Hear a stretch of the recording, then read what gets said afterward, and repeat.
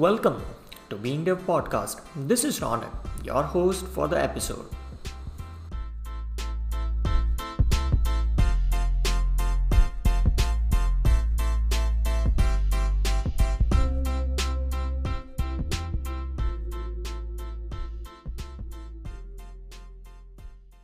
Today we are going to talk about React, and we have finally decided on what kind of format we want to go with this podcast. And it is going to be quite an interesting but a simple setup, simple format. So we are going to decide on 5 questions before we start a podcast, and we are going to answer those 5 questions.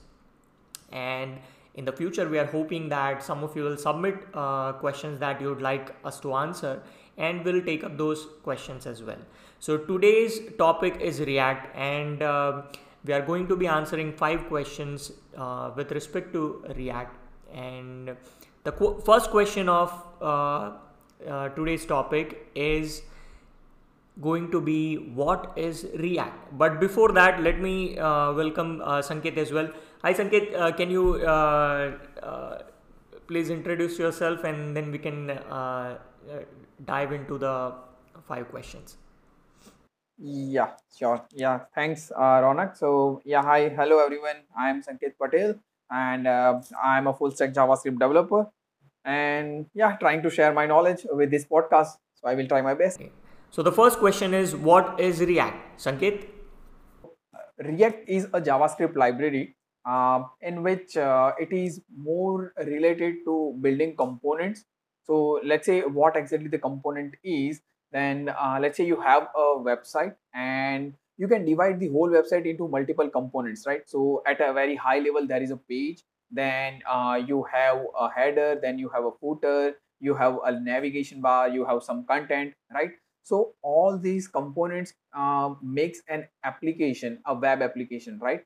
So the React is a JavaScript library using which you can make all those components. You can interact with those components, and ultimately you can build an web application. So that's what the React is. And yeah, so at a high level you can also treat those components as a tree. So very first node or a top node of a tree will be a page, and down the line you will have let's say your content component. In content you have heading, section, paragraph. Those all components will be there. So the unity or composition of all these components will make a web application, and for making those kind of application you can use React. So as a simple, React is a JavaScript library that help us building the components. And when we are learning that what is React, we should also learn that React is a JavaScript library and it's not a framework. So generally we compare a library, generally we compare many other libraries or frameworks available for JavaScript. So when you think about React, you obviously, or you may also have heard about Angular and Vue. So Angular and Vue are a framework. Framework by mean they also provide the other solutions like how you should fetch the data, how your data should be manipulated, how your state should be managed, how your routing should be managed. So for all those functionalities, Angular and Vue like frameworks also provide their supportive libraries or their supportive solutions into one framework itself. Whereas in React, they only provide a solution for how your data will be represented on browser in a most efficient way. They don't have any opinion on how your routing should be worked, or how your state and all other data should be manipulated, or how those data should be processed.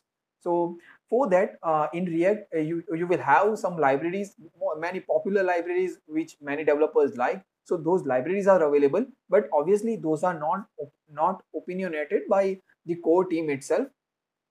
But you can use many other libraries in React and make your whole web application. So that's where the difference between library and framework comes into picture, and React is a library. So the second question is, I keep coming across these words called hooks when I am learning React. So what are those? So yeah, Ronak. if you can explain us. Sure. In React, components can be created using a class or a function. Now, React hooks are a set of new APIs recently introduced that let you create components without classes. They are called hooks because they allow you to hook into React lifecycle and state management from function components. Now, this wasn't possible earlier. Earlier, you could only manage state using class components. Using function components, this wasn't possible. So this React hooks are nothing but normal JavaScript functions, albeit with three rules. These three rules are: rule number one, React hooks can only be used at the top level in components. That is, not inside if or for loops. Rule number two, React hooks can only be used in function components, not in normal JavaScript function or React classes. Rule number three, custom React hooks. Yes, you can create your own custom React hooks. They should always begin with the word use. Now, React hooks were introduced in version 16.8. So, those of you who are just beginning to explore React, you may end up using some boilerplate or a tutorial, right? In which case, you should ensure that the version of React is 16.8 or above. Of course, if you want to use hooks, that is. Now, React comes with built-in hooks like useState, useEffect, but you can create your own custom hooks like use local storage, use SEO, something like that. So that was all about hooks. All right, so the third question of today's episode is, do React hooks replace classes? When should I use which? Sangeet? React hooks and classes, none of them replaces each other. Those both are just a different approach to handle a problem, and that problem is how to handle life cycles. So if we see what exactly the life cycles is in the context of React, then let's say you wrote your code in JSX. JSX is obviously not understandable by browser. So what the React reconciliation process do is it will compile your code, it will transform your code into from JSX into HTML and JS, which will be understandable by the browsers, right? So as soon as that code is available, your component which you have designed in React will be mounted on browser. So that particular life cycle, a very first life cycle, is called as React. The component did mount, right? So the same way, as life cycle goes on, there are many other life cycles available called component will mount, component will unmount, and all those life cycles are there. So you can write your business logic or any code that are related to that particular component into that life cycles. So those functions, the class methods were by default available, or those methods were available to hook into the life cycles in a class. Whereas in a case of hooks, some other utilities that React is providing, as Ronak said, after 16.8 version, those utility functions are useEffect, useState, useReducer. So using those functions, you can hook into the lifecycle and you can write the code which in a class format you were writing into those methods, like component did mount, component will unmount, and all those. In the case of hooks, these are the utilities like useEffect, useState. You can use them and hook into the life cycle and write your business logic. So that there where you will have two different approaches. User can, or a developer can use any approach. You can have combination of both as well. You can have an application pure in class, pure in hooks, or uh, you can have combination of both, use hooks and classes in your React application. Okay. So next is our fourth question, and this question is from many developers because nowadays obviously we want to quickly roll out web, mobile, and all applications, right? So many developers has a question that what can I make using React? Can I make a mobile application using React?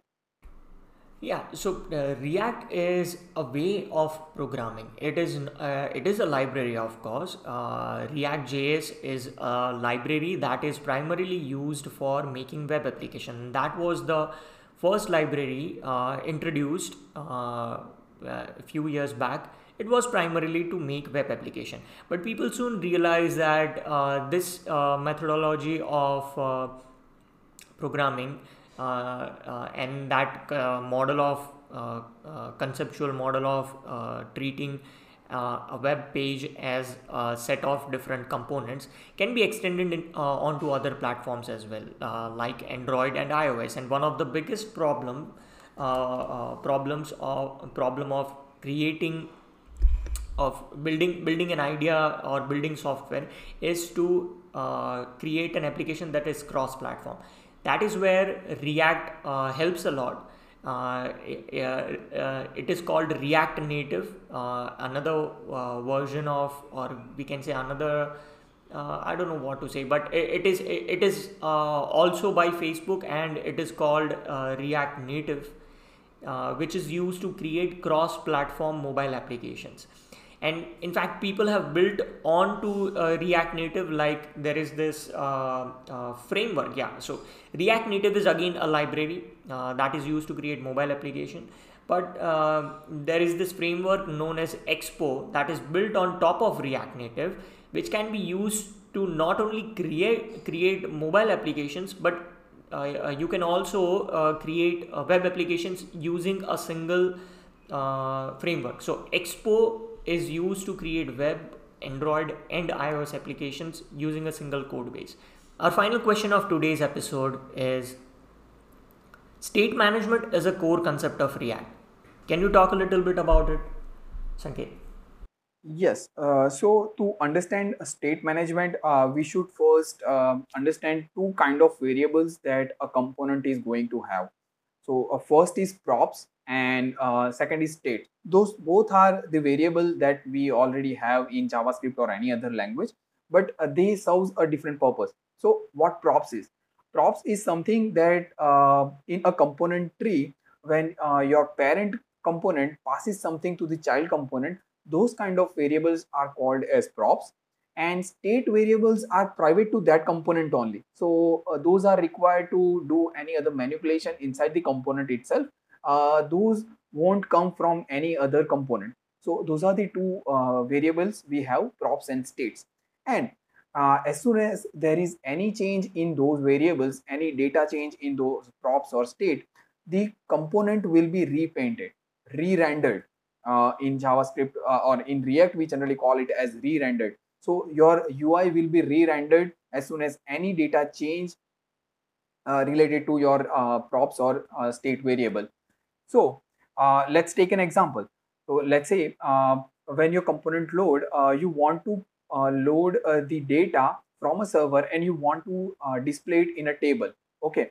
Then at a very first time when your component is just loading, you won't have those data, right? So the state variable will be an empty, let's say an empty array, and the table won't have any data.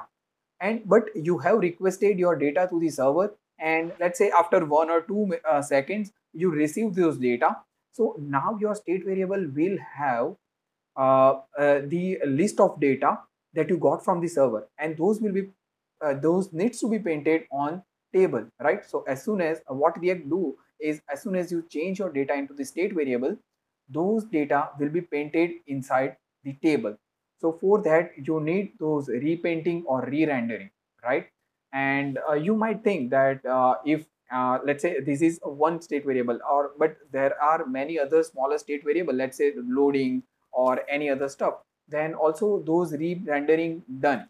So you might come across a question that if every time on any state variable change, if the reloading or re-rendering happens, then won't it hit the performance? But no, it won't be, because there is a virtual DOM which React manages, and it efficiently manages that what exactly the UI has been changed, and only those changes will be sent from virtual DOM to the actual browser DOM. So that way React is trying to handle it in a best efficient way. So you won't have to bother about those re-rendering on every state or props change. Alright, so that was the second episode. We'll come back with more. Until then, take care and goodbye. Thank you for listening.